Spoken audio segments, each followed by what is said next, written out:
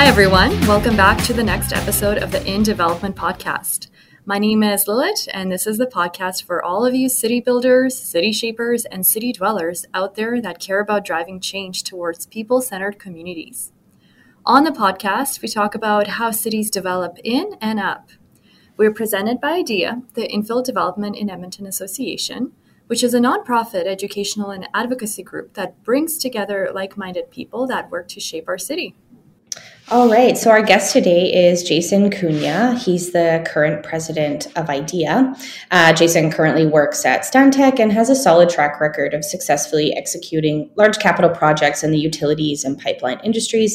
And he specializes in infrastructure renewal and replacement projects. So we had a really great chat with Jason about infrastructure. I definitely learned a lot of things about how infrastructure is built and renewed in Edmonton that I didn't know. So hopefully that will provide our listeners here today with a deep dive into that topic. One of the things that we did want to mention that came up was neighborhood renewal, but we didn't talk too much about what that program actually is. So we wanted to provide a little bit of background information for anyone who's not familiar with that program. So it's a City of Edmonton program where they rehabilitate street infrastructure in residential neighborhoods. So mainly it includes some roads, sidewalks, and streetlights. And it's generally a combination of rebuilding and preventative maintenance. And sort of the intent is to extend the lifespan of the street infrastructure. So it can include things like intersection improvements, connecting missing pedestrian and bike lane links, building curb ramps to improve pedestrian safety, and a number of other things sort of related to that public realm and street interface within our existing neighborhoods. So we just wanted to give our listeners a little bit of an intro to that in case you're not familiar with it. That's a really wholesome definition. Thanks, Allison. This episode was infrastructure heavy, and we've definitely learned a lot. So other than the neighborhood renewal program, we think Jason did a great job in defining all of the terms he used and the programs, city programs he referred to. So we really hope you enjoy the episode today. So let's get to it. All right, our guest today is Jason Cunha. He's the current president of IDEA. He's also a mechanical engineer and currently an associate and project manager at Stantec. Before moving over to Stantec, he worked at EPCOR. He brings a wealth of knowledge from his time there, which I'm really excited to hear more about. And before that, he started his engineering career at ATCO, and that's kind of where we're going to start our chat off today. So Jason, welcome to the show. We're excited to have you on. Yeah, we just kind of want to hear a little bit more about your experience at ATCO and then EPCOR, and kind of tell us how you got closer to the infill industry. Yeah, definitely. And thanks for having me on. I'm excited to make my official debut on the podcast. It's been a long time coming. So yes, been an engineer for, 13 years now, 14 years. Does not feel that long. But yeah, started my career out at ATCO working in their natural gas utility division. I think most people are in the city of Edmonton are kind of familiar with that. They're the gas utility that provides natural gas service to everyone's house. So I started out there for about 5 years. I worked on what they would call the distribution utility. So that's the one that actually pipes the gas directly to everyone's house. And then the second half of my 10 years there, I worked on the pipeline side. So a little bit more, what we'd consider in Alberta as traditional oil and gas type work. And so when I was working at ATCO Gas, the first 5 years of my career there, I worked on neighborhood level and scale replacement programs. And kind of an interesting tie-in to the infill world that I had there that, didn't really think about at the time. And it comes front of mind now when I think back to it is when I was a student engineer working there, I actually worked on some gas supply modeling for the Blatchford community here in Edmonton. So for those who are listening who aren't familiar, Blatchford is a city-led, huge scale infill neighborhood development here in the city. And so, yeah, just kind of thinking back in my career, it's a really random connection I had early on. So you have these very, very early roots into this the world of the infill industry. It's great to see where your life takes you into places you never expect, and this experience you've had previously with the Blatchford neighborhood. So it's great to hear that you've been exposed to this world before you really immersed yourself in it. And once you worked at ATCO and developed that experience with infrastructure, you moved over to EPCOR. So could you tell us a little bit about your involvement there? Yeah, definitely. So, kind of around that time, it would have been 2019. An opportunity came up to move over to EPCOR Water here in the city, so the municipal water utility. So, jumped at the chance. It was a really interesting opportunity. So, the first year that I was there for about 3 years. I worked. I was one of the infrastructure managers in the company, so working on their internal capital programs and specifically working on renewal projects. So kind of a very interesting, consistent tie-in with the work that I had done at ATCO, dealing with replacing and renewing old infrastructure.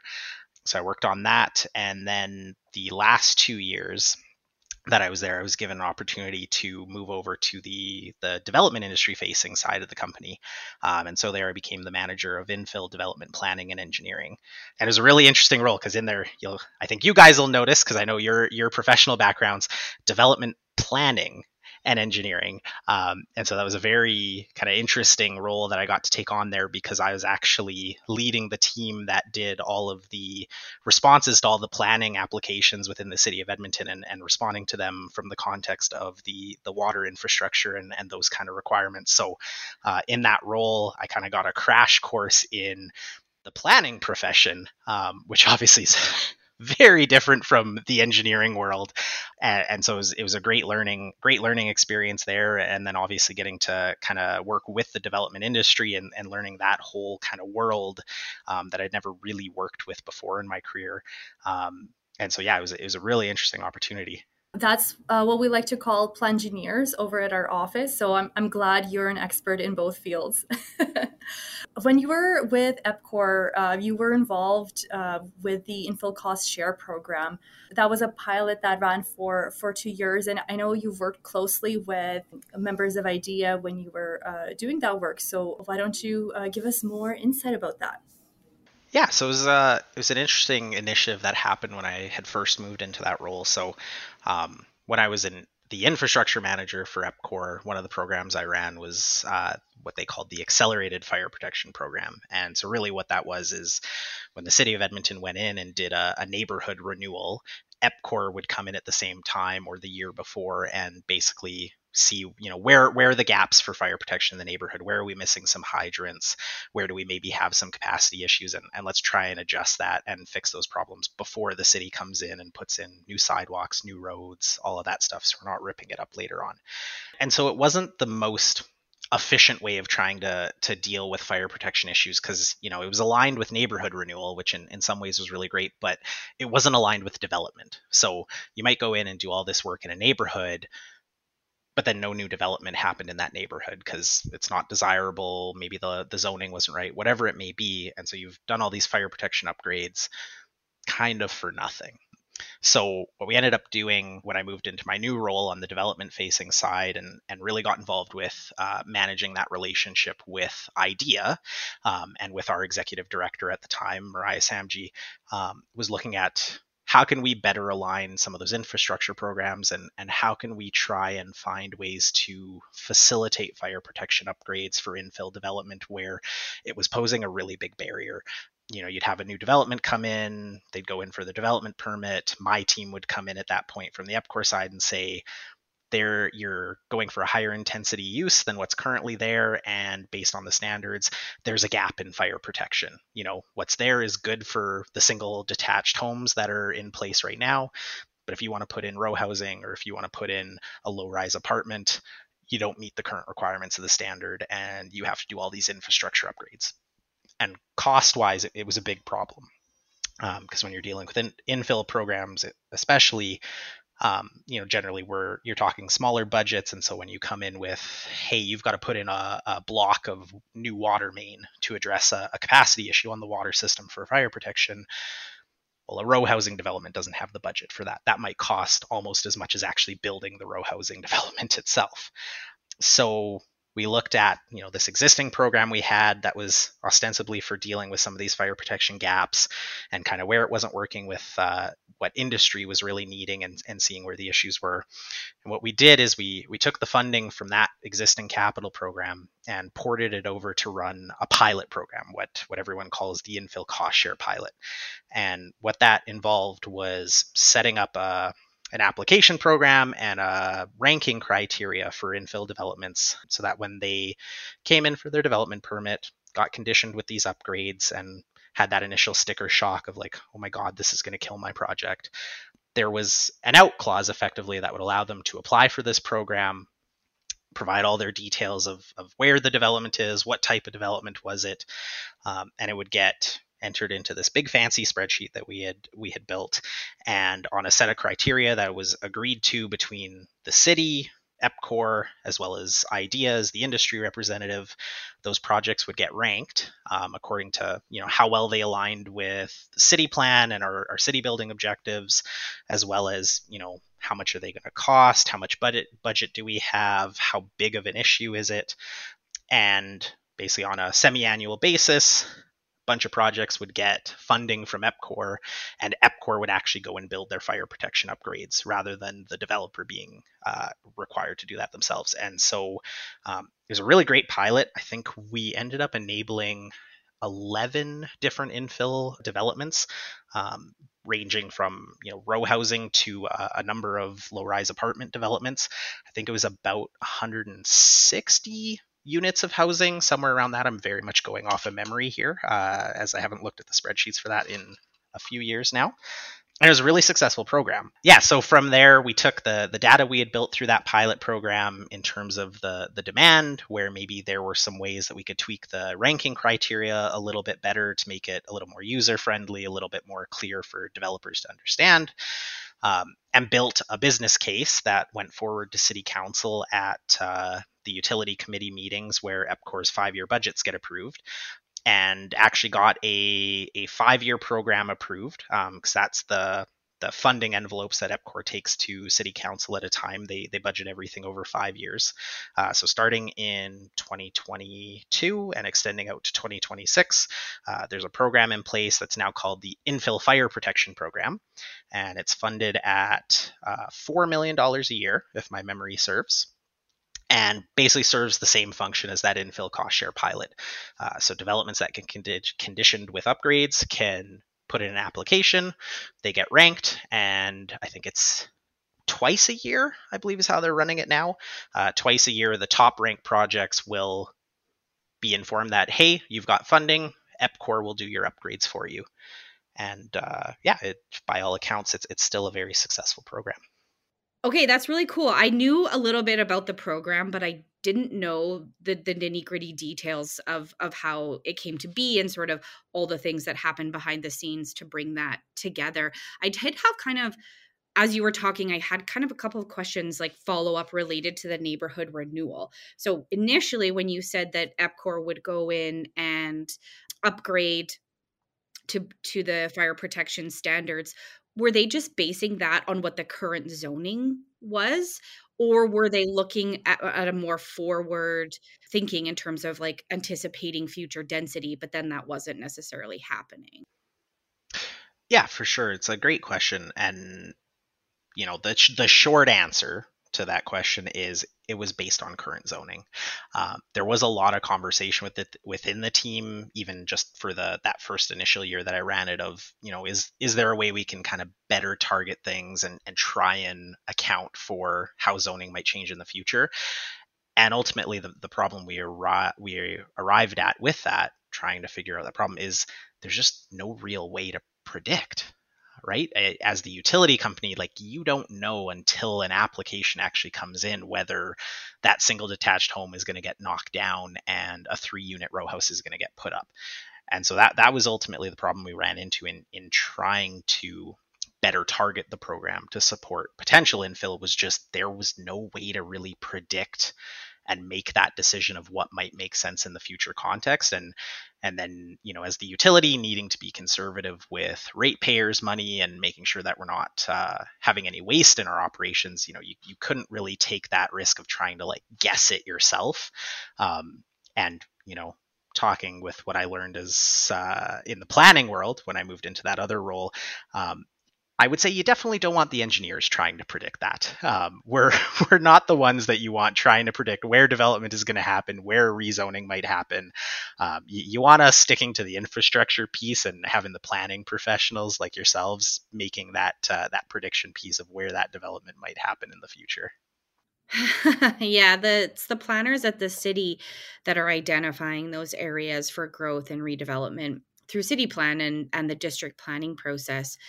But then the actual build out of those areas is market driven. It depends on the developers who own properties in those areas and decide to redevelop them and increase density. So there's multiple pieces that play into that. But that leads to my last question related to neighborhood renewal. Now that we have the infill fire protection program, infrastructure upgrades are identified when there's a proposal for a rezoning or redevelopment. But is there still overlap between those infrastructure upgrades and neighborhood renewal, or are those upgrades just happening on a site-by-site basis? Yeah, definitely. And, I don't want to speak for my old friends at EPCOR necessarily, but I am confident in saying they do try as much as possible to coordinate their capital work with the city's neighborhood renewal work. It just makes sense to do that, right? Let's get the underground infrastructure built before the city comes in and puts brand new roads and brand new sidewalks in. So they do try their best to coordinate that. And with the infill fire protection program, one of the ranking criterias in the assessment of who rises to the top to get funding was, can this be coordinated with a neighborhood renewal project? Does it line up timeline wise so that we can do that coordination? And so, projects would get effectively bonus points if there was that opportunity to coordinate with neighborhood renewal. And I believe that is still in the criteria for the program as it stands right now. And I think, it's pretty confident in saying EPCOR does everything they can to try and coordinate that work with neighborhood renewal just to minimize impact to residents and to minimize waste of construction, obviously. Yeah, that makes sense. They can't predict where redevelopment is going to happen or where rezonings are going to happen in every single neighborhood. So, it makes sense that they have those conversations when they can, but understanding that those things are driven by market forces and where developers think that it makes sense to, densify and build infill projects. And that's not always easy to predict. So outside of the infill cost share program, I wanted to ask you, Jason, about the IFPA, the infill fire protection program that I know you were previously involved with. So before I ask you about that, just a quick life anecdote from me. When I first graduated and started my planning career, the first subdivision application that I've ever submitted, the city came back with some comments, and one of them was about needing to submit an IFPA or an infill fire protection program application. And I had no idea what that was at the time. It was like this mysterious requirement that I've never heard of that I later found out there's one person at the city of Edmonton who reviews these applications. So could you please enlighten other listeners who might have not had a chance to deal with IFPAs when they submit subdivision applications? Yeah, definitely. And that was something I got to be involved in that development facing role I had with EPCOR Water, and working specifically with Edmonton Fire Rescue and their engineering team that they have. No one really knows, I think, that they exist until this kind of an issue comes up. But they have two incredible engineers in their department, Cameron Bardas and Cale Griswold, who are kind of the catch-all for anything engineering. They're responsible for the municipal fire protection standards that all developments have to comply with and build infrastructure for. And so in that role, I got to work with them on this infill fire protection assessment, or IFPA or IFPA, depending on who you're talking to. And it was a really interesting thing. It existed for a while, even prior to my involvement in that world, but really became a lot more formalized and a lot more structured after I came into that role and started working really closely with Cameron and Kale. And what it was is basically a way to look at the municipal fire protection standards, the things that really drive when a development gets conditioned with water upgrades. Typically, when you're going from a lower zone to a higher zone, and you get triggered with those infrastructure upgrades. And so it's really based on how the standards work. So the way the standards work within the city of Edmonton for fire protection, they're all contained within Volume 4 of the City of Edmonton Design and Construction Standards, very long, fancy name, and kind of buried within that very big volume of standards that engineers have to look at when we're designing water mains in the city is this little piece of information that lays out, based on your zoning, here is what the water system needs to provide in terms of fire flow. And it ranges from 100 liters per second to 300 liters per second, again, depending on what your zoning was. And one of the flaws that we found in that type of an approach where you're basing everything on zoning is when you're looking at something like fire protection, where you're really talking about property safety and ensuring that the fire department has the water they need to respond to a fire, you have to look at what that worst case scenario is under that zoning. So a lot of the time when you're looking at that number, the standard looks at is that's like a stick built all wood construction, super flammable structure with minimal separation distances from stuff around it, and so you get a pretty high number. And that's how things work. You're kind of looking at the worst case scenario under that zoning, and that's what you're sizing your infrastructure for. And concurrently, that's what EPCOR was conditioning infrastructure upgrades based on, was the worst case scenario of what you could build in that zone. Now, of course, there's an underlying calculation thing called the Fire Underwriter Survey methodology, which is really how fire departments look at how they would fight a fire, how you figure out how much water you need. Kind of one of the interesting things I learned working with the fire department engineers on this is it also plays into like how insurance rates within a city are set up and calculated by the big insurance companies, because they make sure that you're complying with a lot of these requirements in that underwriter survey. And so what you can do with that is you can actually use the calculation methods that are outlined in that fire underwriter survey to actually calculate a site-specific fire protection requirement. So how much fire water do you actually need for your development as designed, not the general case based on the worst case scenario in your zoning. And typically that number is a lot lower. Because especially as you get into higher intensity uses, getting into medium density or high density, there's elements of things like building code that come in to introduce additional requirements on a building that actually make them effectively less flammable. Things like having to sprinkler a building. If you have sprinklers in your building, it's a lot less risky from a fire protection standpoint. And so the fire department needs less water to fight a fire at that site. And so what the IFPA process or the IFPA process brought in was an opportunity at the development permit stage where you know your building details, you know how it's going to be built, how big is it, what materials are you going to use, you know all of the details you would need to be able to calculate that site-specific fire flow requirement. And what fire rescue would do is they would do that calculation for the developer, and then they would contact my old team at EPCOR Water, and what we would provide them with is what can the water system provide to that parcel? How much water can we actually get out of the system? And from that point, it was a really simple calculation. If the water system could provide more fire water than what your specific development needed, well, then fire rescue would come in and say, actually, those upgrades that EPCOR told you needed to do, whether it was one new hydrant or an entire block of water main, you don't have to do that anymore because you're good. The system can provide what you need for your specific development. And it was an amazing program. When they kind of first got it set up and formalized, I think the thought was, yeah, we'll be able to waive infrastructure requirements in a bunch of cases, and it'll be pretty good. It'll enable a good amount of development, but there'll still be plenty of situations where you still have to build the infrastructure. And I think at this point, you'd need to talk to Cameron or Kale to get the exact numbers, but they're somewhere between 80 and 90% of all applications that go into that program have their infrastructure upgrades waived. And so it's been an amazing program in terms of enabling infill development within the city and eliminating what was a really big barrier, especially for missing middle type developments. Because when you're looking at something like a row house development, when you're looking at that range of 100 liters per second to 300 liters per second, those developments fall like right in the middle. They need 180 liters. And the way the water system was kind of built and set up, you typically saw you were at one of the other two ends. You either at 100 liters per second, and so you couldn't supply what you needed for that row housing under the standard, or you were at the high end and everything was fine. But a lot of the time they were getting caught in that middle ground. But then going through this IFPA process, what we found is they typically don't need 180 because, again, there are those things from building code that come in, whether it's sprinklering or fire separation walls, different construction materials that are less flammable than just wood. And so the required fire flow is actually a good bit lower than 180 liters per second.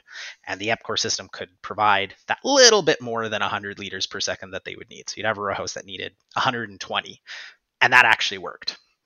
And so, yeah, like I said, 80 to 90% of applications were getting their infrastructure upgrades waived, and it was great. And the big issue with it was capacity, because obviously Edmonton Fire had 2 engineers who were able to do this type of assessment. And they have other work to do. They are the engineers for the fire department. They've got a lot of other things that the department needs them to look at. So it was really a capacity issue was the biggest thing with that. And it created quite a lot of backlogs. And, due credit to the city after they really saw both how much demand there was for that program and how effective it was in enabling development.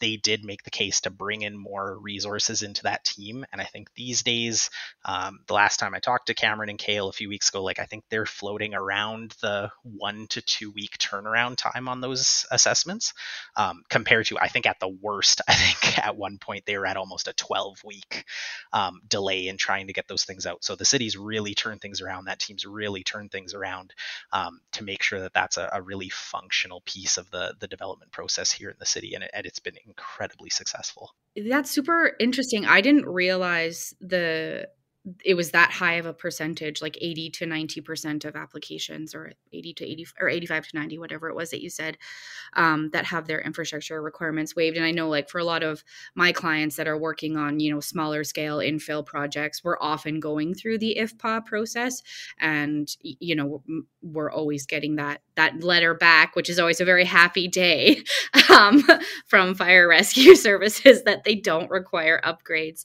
I just kind of had a follow-up question about the IFPA. So it's looking both at the fire flow capacity and the hydrant spacing, correct? Is it both of those things that are evaluated in that process, or is it more just the capacity part of it?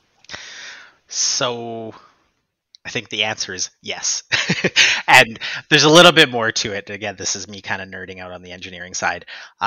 What it all really comes down to is how much water can you get to that parcel. And so it depends on how much capacity the system has. And that basically boils down to how big are the pipes and what are the pressures in the system. And, within the city of Edmonton, depending on where you look, there are areas with really high pressures and there's areas with really low pressures within a certain range that EPCOR requires, basically purely dependent on elevation. If you go into a lower lying area, say closer to the river, you typically have higher pressures because that pressure increases as you go downhill. Whereas if you're at higher level areas, especially at kind of the edges of what EPCOR would call their pressure boundaries or pressure zones, you'll typically see kind of lower pressures until you get to a point where, EPCOR puts in a booster station. And once you get past that, you're back to high pressures again at the high end of the range.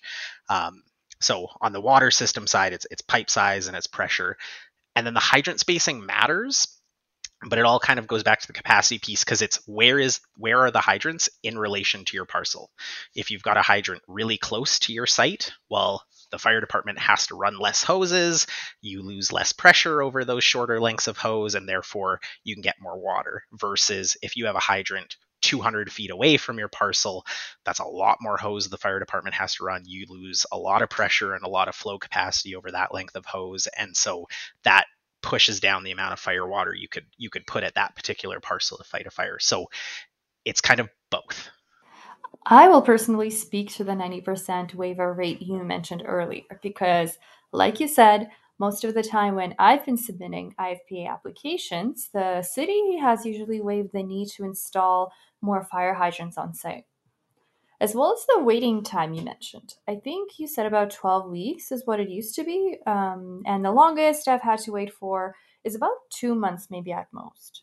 So that's fairly impressive, going down to 1 or 2 weeks of review time, especially given that there is only one person at the city reviewing these, or at least there was at the time when I would submit an IFPA.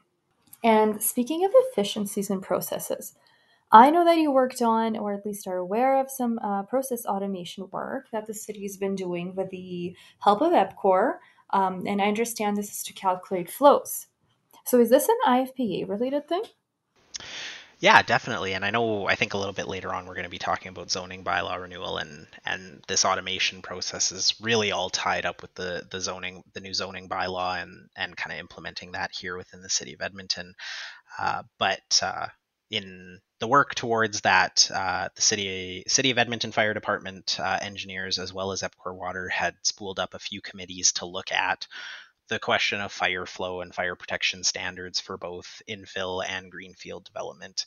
And in the infill context specifically, it's something that I can say, myself as well as Cameron and Kale we've been talking about it for years now. We were talking about it back when I was in my old role at EPCOR. We still had conversations about it even after I had moved over to the consulting world. And over the last few months, we had the first couple committee meetings to really lay out what they'd been working on in the background. And I have to say, it's pretty amazing.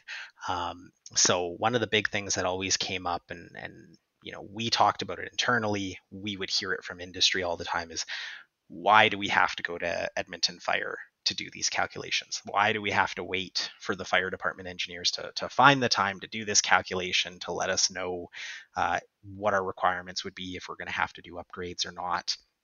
And also just the timing of it, because typically it would come up at development permit where you've bought the lot, you've already figured out a design of what you want to build, you've spent money on planning consultants and engineering consultants and architectural consultants, you've already made quite a big investment.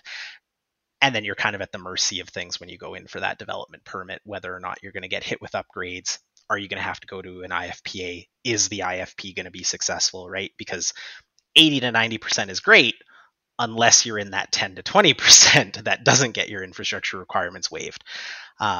So that's always really been at the forefront of the discussions of, what does this look like when the new zoning bylaw comes in? How can we make the system better?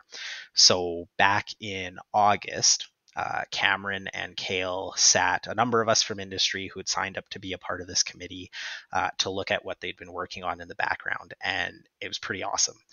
So what they've crafted is calculators.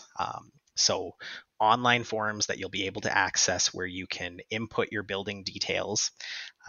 And kind of a key part of this is, from what I understand, they're going to be doing a lot of training sessions with industry. That's going to be really important because there's a lot of technical complexity to how these calculations based on the fire underwriter survey methodology are done. And so understanding that is going to be really important.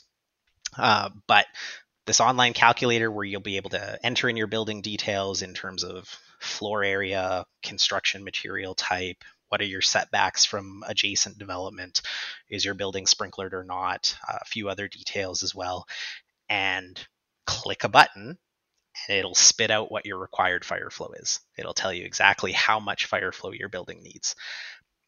So that's pretty amazing. We will not have to actually go and wait for the fire department engineers to do that calculation themselves. We'll have the ability to do that ourselves as industry. And I think that's going to be massive. If you're a developer looking at a lot in a particular neighborhood and you're going, I don't know, I have an idea what I want to build, but I'm a little bit worried, that first step, you'll be able to go in, utilize that calculator and say, okay, I know I can come up with a development. I know I can adjust this thing to get to 110 liters per second or 100 liters per second, let's say, if you're going really aggressive on trying to make it fire safe. And then the other side of the equation is getting that information of the available fire flow. And that piece is a little bit more complicated because the fire department guys can't do that entirely by themselves. There's a really important player in that equation, which is EPCOR Water, the water company who actually runs the system, has all the models, and knows how it works. So what we've seen so far right now is they've put together a Google form that will go live at some point after zoning bylaws implemented, where you'll be able to input your parcel details, so address, legal, whatever it may be, so that they can identify exactly what piece of land you're looking at. And what their goal is when this gets released, and they're being very optimistic. I would say, everyone needs to be a little bit realistic when it releases, because I think there's going to be a lot of demand at first, even just to try this out. So I think we'll have to be patient with them and really bear with them in the implementation. But what their goal was that they stated in the committee is they want to get it down to a couple of business days turnaround. So you put in that request, and within a couple of business days, you'll get an email back saying, here's the available fire flow for this parcel, whichever addresses or legal land descriptions you put into the Google form. And that's going to be pretty amazing too, because what that means, one of the biggest things I dealt with in that role that I had at EPCOR was that phone call from a developer who's looking at a lot in a desirable neighborhood that's gone up for sale, and they go, tell me if I'm going to need upgrades before I buy this thing. But by the way, it closes in 2 days, so I need to know right now. And the problem was, I felt for these developers, is I can't turn that answer around that quickly. It's just not possible with the different steps that it has to go through. With what Edmonton Fire has been working on, what we've seen in these committee meetings is we're not going to be, I think, totally there yet in terms of that perfect world where you just click on a lot in one of the city's fancy mapping programs and it just has the number there for you. But we're getting to the point where potentially we're looking at a couple of business days turnaround to be able to make that decision. And where we're talking about the world of trying to execute a land purchase and trying to make that call on a relatively quick turnaround of, can I do what I want to do on this lot that's come up for sale? I think we're going to be pretty close to being able to do that. And I think that's going to be a really big barrier to infill development that no one really talks about, because there's all these inputs into it. And it's kind of a complex thing to think about. But that is really a problem right now for a lot of infill development in the city. And I think we're going to be very close to having that barrier eliminated almost completely. And so that's one of the things that hasn't really been talked about a lot that I'm really excited to see, hopefully in the new year as things start to get implemented. Yeah, I think that's huge, to be able to get that information in that fast of a turnaround. I'm sure that will make a huge, huge difference for folks that are looking at buying land. Like, I know we get that question from clients a lot as well. They're like, oh, I found this lot that I want to buy. What do I need to know about it? And it's not possible to get that information that quickly right now. So that would be a huge win for when that comes online, and if the turnaround can be that quick, for sure. Sounds so dorky, but I'm actually really excited. Yeah, and I think, just kind of a heads up for our members, and what I can say is that perfect world of being able to just click on an interactive map on the city's website and get that available fire flow right then and there. It's not coming yet. There's still a lot, but the one thing I can say is, Edmonton Fire and EPCOR haven't given up on that as a possibility. I've been pushing them for it quite hard. And I feel like I almost need to apologize to my friends over there, because I know I've been a bit of a pain with respect to that. But, we haven't given up on it. They haven't given up on it. And they are still looking into whether technically it's actually feasible to do. Because that is really the promised land that I'd love to get us to within the city is literally just click on a map, the numbers there, and you can make that call right there in a split second of, can I do what I want on this lot? Am I going to be able to build the thing that I would like to do and that I've been planning for? So I haven't given up on that dream, and I'm still hopeful we're going to get there eventually, just not next year immediately. It'll still take a bit more time, I think.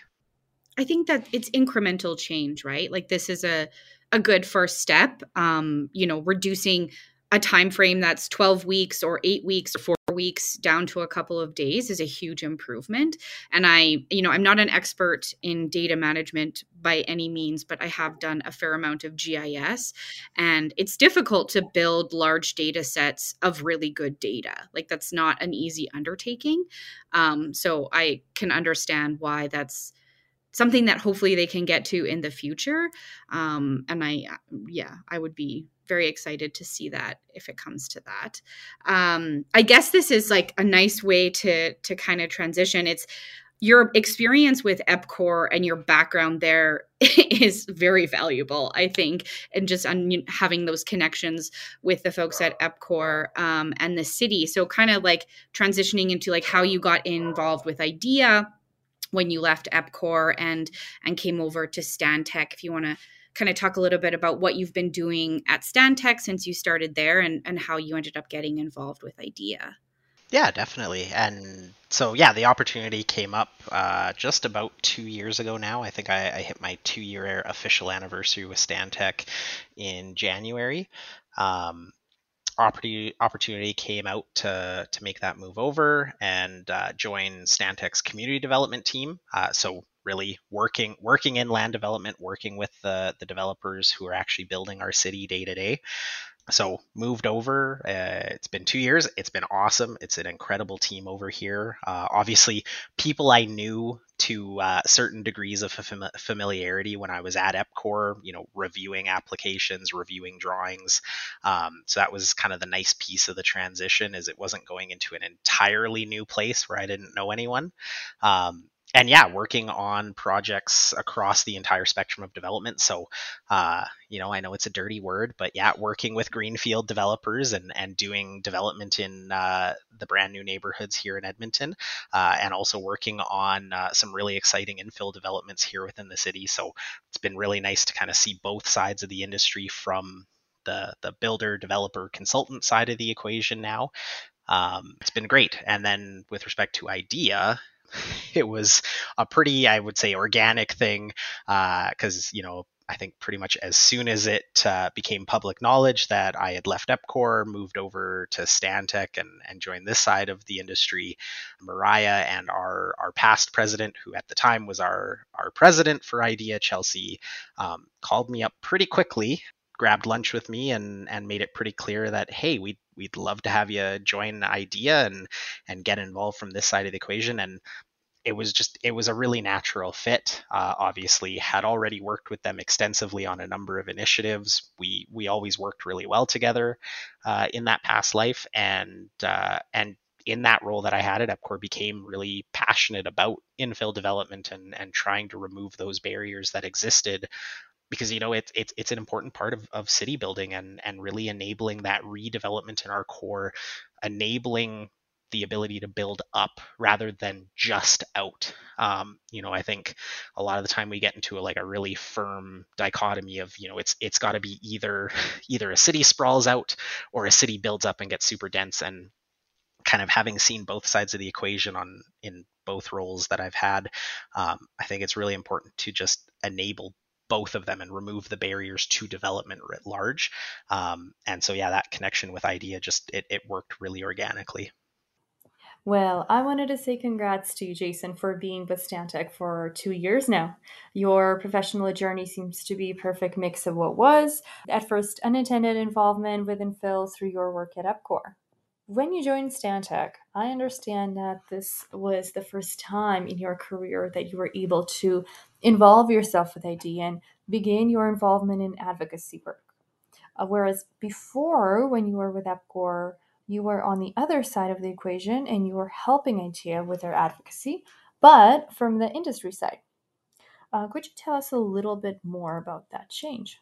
It's been an interesting change. I don't think there's really another way to say it. It's two totally different worlds. When you're working on what I would say is effectively the municipal side of the equation. I know here in Edmonton, for those listeners who aren't aware, EPCOR is an arm's length private corporation. The city is their sole shareholder, but they do operate as a proper company. But especially in the role I had, you're so tied in with city administration. I worked so closely with so many people over at the city of Edmonton that like it's pretty hard to think of yourself as completely separate from the municipal side of the world. And then moving over to the private side of development, working at a consultant, working with all of the developers who are actually, out there every day building our city. It's been quite the shift. But it's been really good being able to see both sides. I think one of the things that I try to bring to the work that I do every day with my clients and with our team over at Stantec is really trying to bridge that divide between what industry thinks, what industry's pressures are, what industry wants, but also understanding that, on the city side, on the utility side, they have requirements too. They have needs, they have wants, and trying to bridge that gap between the two and build that understanding. Because I think one of the things I saw the most when I was working at EPCOR is you end up in a lot of conflict sometimes between industry and between the regulators, the city or the utility company, largely because the two sides of the equation don't totally understand how each other work. And it's sometimes it's talked about as like, oh, the city and the utility company think that developers just have unlimited money and we're just making so much profit on this side of the equation. And I think on the other side, developers and builders think, these guys just they don't care. They don't care about building our city. Like they're being unreasonable. When a lot of the times it's very much in the middle, and just not really seeing each other. So for myself, it's trying to kind of bridge that gap, to build that understanding between the two sides of the equation. Because I think when you understand what the other side needs, a lot of the time it's not actually that hard to meet the requirement. And there are different ways of doing it that we might think of on the industry side that the city or EPCOR wouldn't think of, because again, they work in a totally different world. They have totally different rules that they have to adhere to, that you learn to think within the context of those rules.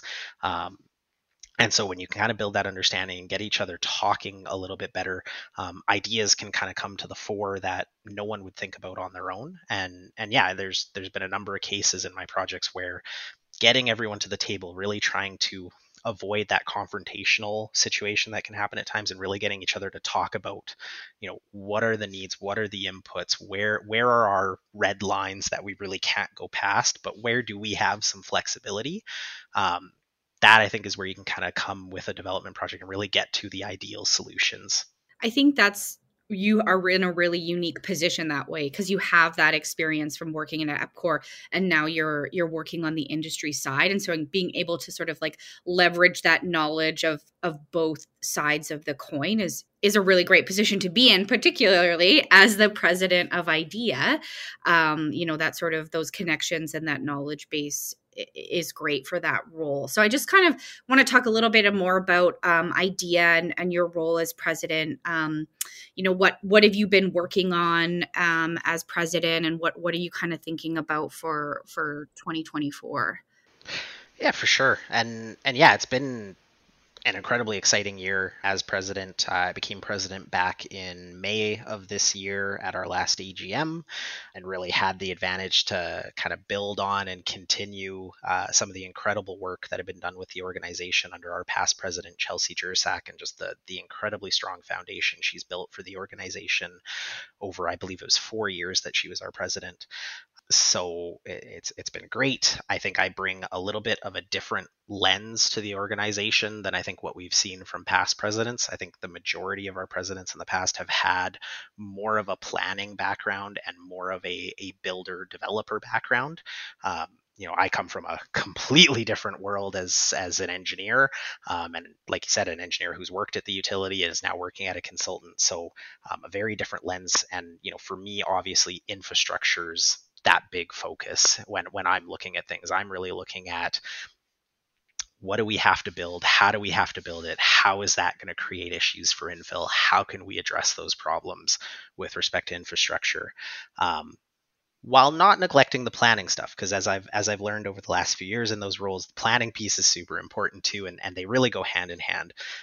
So, one of the things I've been most excited about, having been able to kind of lead the final charge and get things over the line after all the work that Chelsea's done over the years, is see zoning bylaw renewal be taken over that finish line and actually be approved by council last month.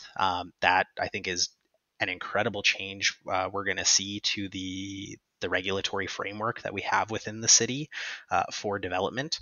I think it should go without saying, but I don't know that everyone really understands that Edmonton as a jurisdiction has really been a leader in that type of work compared to pretty much every other municipality in Canada, and I think North America, is my understanding from talking especially to a lot of the folks over at city administration.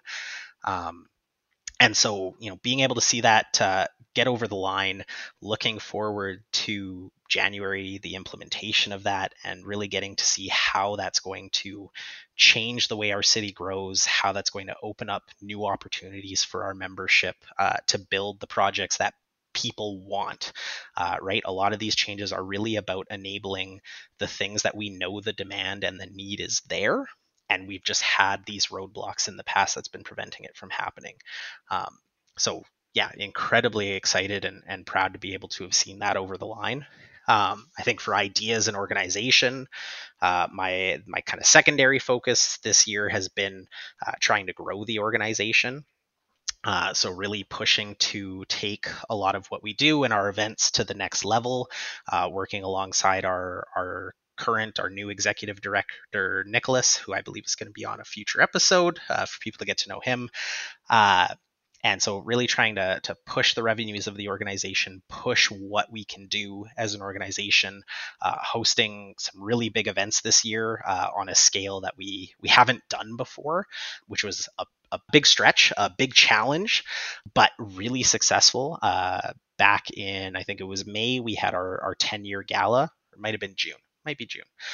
We had our 10-year anniversary gala, which was the biggest event that we've put on to date. It was incredibly successful, an amazing night just to celebrate the last 10 years and everything that's been accomplished by Ideas and organization and all the people that have contributed to that success over the years.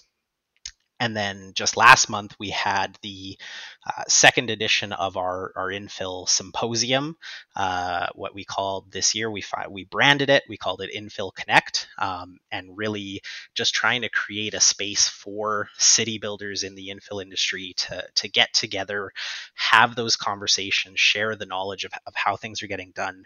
And really excited this year, we were able to kind of take a bit more of a larger look at infill than what we did last year with our first edition of it, where our keynote panel that you guys emceed, bringing in infill city builders from other areas, not just Edmonton, but bringing in folks from Calgary, from BC, from Winnipeg, to speak about how is infill going in their areas, what does the landscape look like, and how can we learn from each other.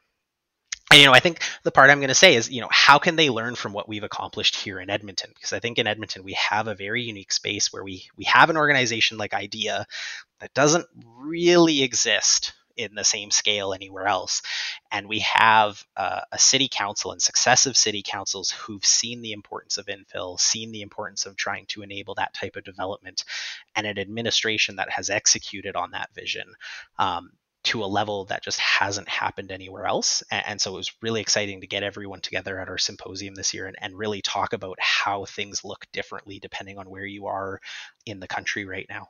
So Jason, I know that you have very recently became the president of IDEA in May 2023 during the AGM at Homestead.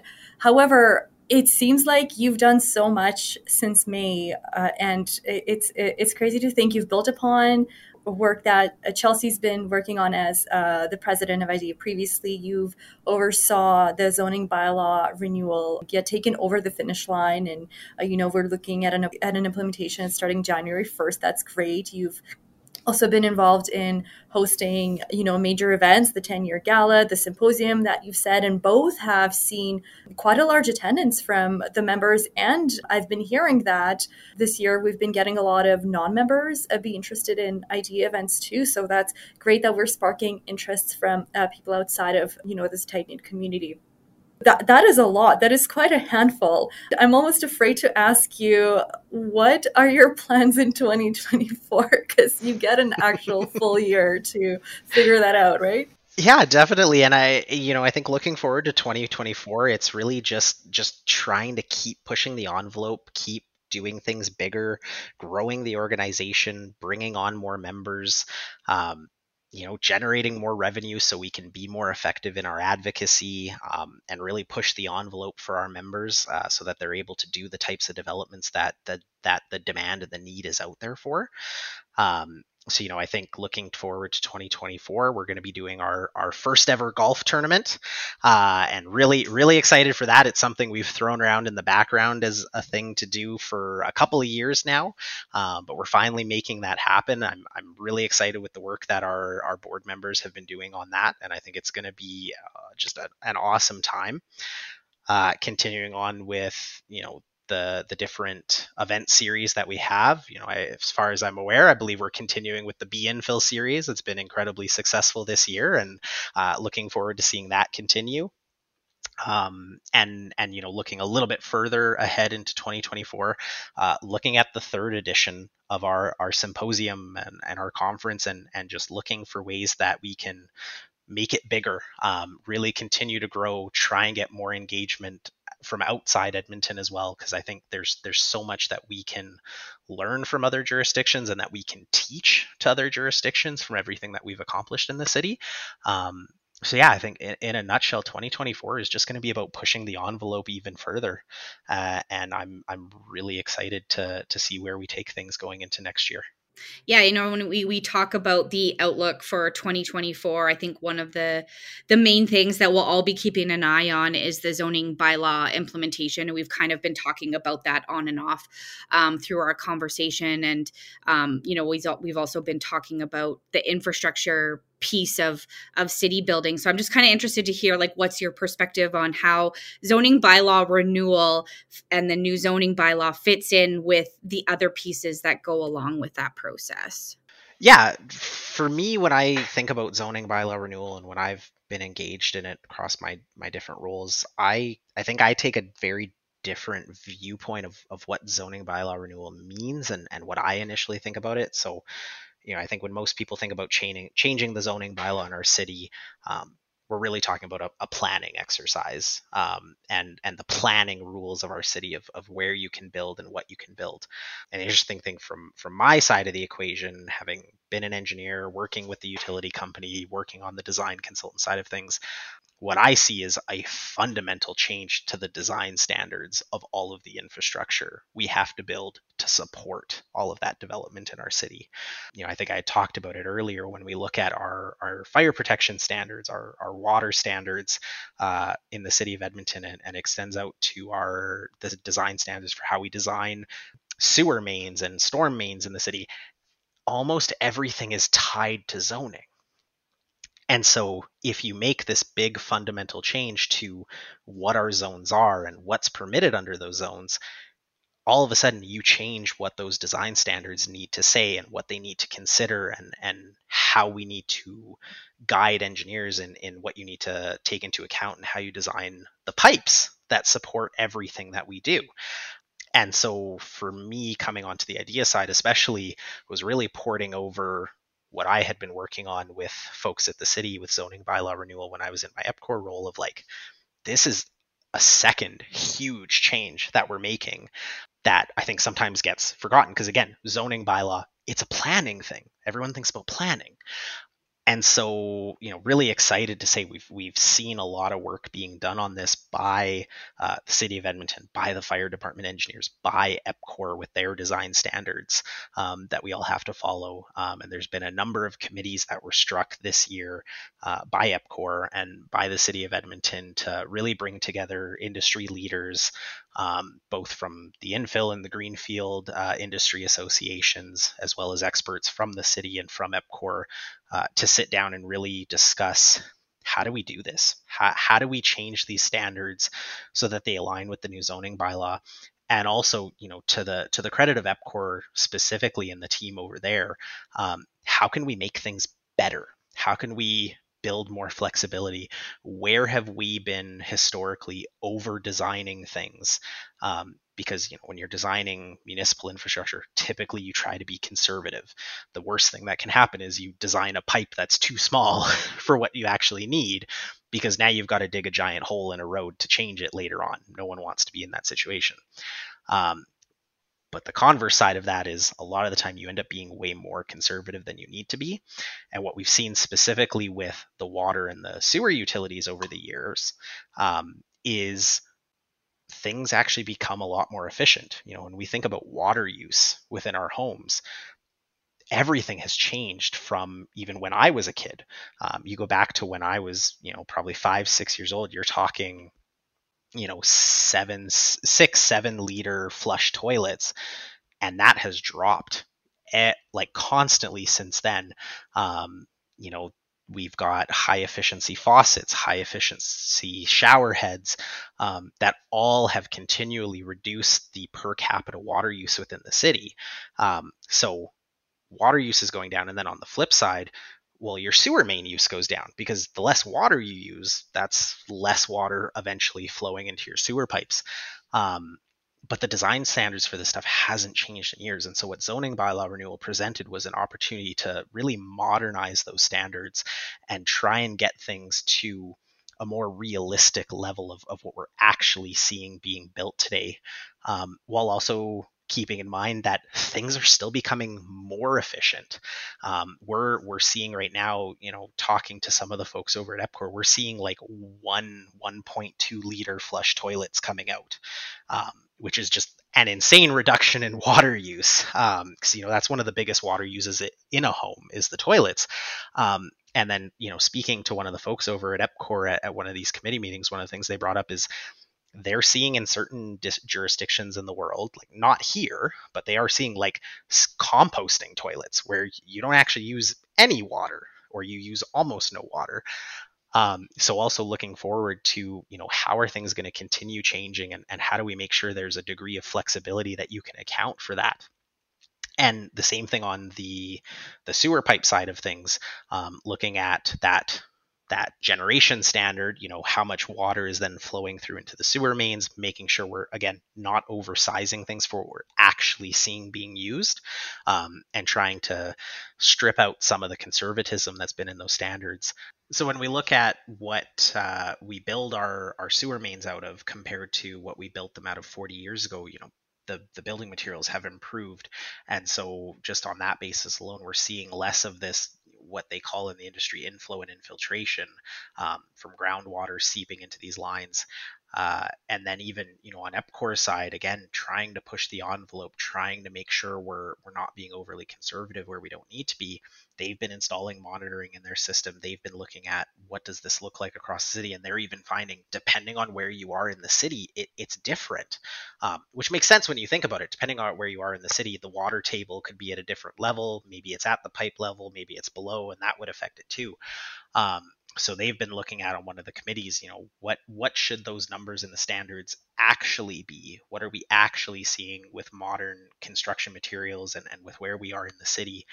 Again, looking towards, can we push those numbers down? Do they actually need to be as high as they are? Because if they don't, that means smaller pipes. And ultimately, smaller pipes means less cost, less likely requirement for upgrades, and ultimately more likely that an infill development can be successful than it would be otherwise.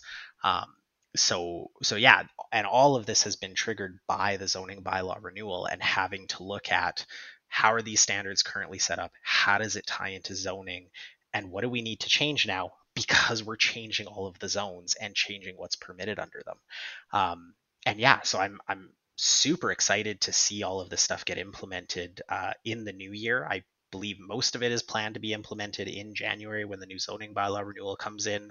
EPCOR and the fire department folks have been planning for some contingencies to ensure that they can kind of deal with the one-off situations and the hiccups that we're inevitably going to have as we try and make this massive change to the regulatory framework and all of the processes that we're going to have to work through with the city for development. But again, super excited to see what this landscape is going to look like with respect to infrastructure in the city when the new zoning bylaw comes into play, because I think it's going to have a much bigger effect on how we build our city and the infrastructure we have to build, in ways that I don't think a lot of people in the city have appreciated, again, because the conversation has really been focused on the planning and the above ground buildings that it enables. But I think some of the changes we're going to see with the pipes underground, I think are going to be even bigger in some ways than what we're seeing with the zoning framework. And I'm just really excited to see that come into play next year. Jason, I was going to bring up a question during today's podcast session and get all, innovative and ask you about district planning. But there you are taking it a step further and talking about compost toilets and all this crazy, saving of the water. And I didn't even know that existed. So you really one-up me on that. So district energy, not district planning. Sorry, that in Blatchford, district energy has been a topic. But maybe when you come back in the podcast, we can talk about that, because that's another great topic of conversation. But I also wanted to, thank you for bringing this engineering lens and this infrastructure and this servicing lens into the process that goes through in creating this zoning bylaw renewal and all the efforts from the engineering side that have been put into this initiative. Mainly because as a planner, and Allison, I don't know about you, but as a planner myself, when I was reviewing the new zoning bylaw renewal, I wasn't even looking at the engineering implications. I was looking at the zoning regulations, the policies, the process to get things approved. So it's been really informative to hear from you, to see how the new zoning bylaw is directly related to any changes in the engineering role we're going to see in Edmonton moving forward. With all of this newly learned information, I think we all need to take a minute to digest everything we've learned from you today, Jason. So thank you so much for taking the time and informing us and the listeners of the podcast about this wonderful world of engineering and planning that you're involved in, and all of your work for the idea. It's been certainly refreshing to hear a different outlook and a different point of view on how all of this has unfolded over time. Yeah, so to wrap up, thanks, Jason. This was really great. I do have a background in engineering, but I've never worked in this area of the engineering world, so I understand bits and pieces of it and whatnot, but it's nice to hear sort of more of the nitty-gritty details behind all the other pieces that fit together. And I think when people think about city building, probably engineering standards are not the first thing that they think of, but it's a pretty critical piece of the puzzle. And so I'm happy that you were able to come and chat with us today and shed some light on that. So thanks so much for chatting with us, and hopefully we'll have you back on the podcast in the future. Yeah, happy to be here, and thanks so much for having me on. It was fascinating to hear Jason's story and see how intertwined his infrastructure experience was with planning and infill development. And I guess that's why he was seen as the right candidate to join IDEA as the president in the first place. I would mention that his time and ability to volunteer with IDEA came in at a very critical time, just as the zoning bylaw renewal initiative was coming to its end, and he was able to contribute that infrastructure piece to the conversation. I, however, did miss the AGM at Homestead, and I wasn't able to see him accept that position. But were you there, Allison? No, I wasn't. I know Chelsea was there, and I think my colleague Jeff would have been there as well for the AGM. So yeah, I mean, congrats to Jason for taking on the president's role. And yeah, I agree with you that knowledge of infrastructure is so important. And I think the more interdisciplinary experience that we have amongst like the board members of IDEA, the stronger it is, right? So we have that knowledge base to draw from a variety of different folks and their backgrounds. Generally speaking, the whole conversation was interesting to me. I have a sort of high level knowledge of infrastructure, but to be able to do a deep dive was pretty interesting to me. Just because of my background in engineering, I do find this stuff intriguing. But the thing I didn't know and what I found most interesting was around the timelines for completing the infill fire protection assessment, or, IFPA or IFPA. It goes by a variety of names, I think, in the development world. I didn't realize that they used to take that long to get completed. And now that time frame to receive that assessment is a lot shorter. And it makes a huge difference in, if you're going through the rezoning process or the redevelopment process and you're waiting for that information to come in, for that to be completed on a faster timeline, could make a huge difference in sort of the overall timeline for redevelopment. So yeah, that was my key takeaway from our chat with Jason. And kind of going from there, we wanted to talk a little bit about like what other things that have been happening in the infill community and, what we've been up to lately. So what's going on in your world, Lilith? Oh my gosh, in my world, there is so much happening. So at the time we're recording this podcast, it is Thursday, November 23rd, and tomorrow is the 2023 Urban Design Awards Gala, which I'm going to. So this design gala will showcase best examples of urban design in Edmonton. And I think it's happening at the City Hall, if I'm not mistaken.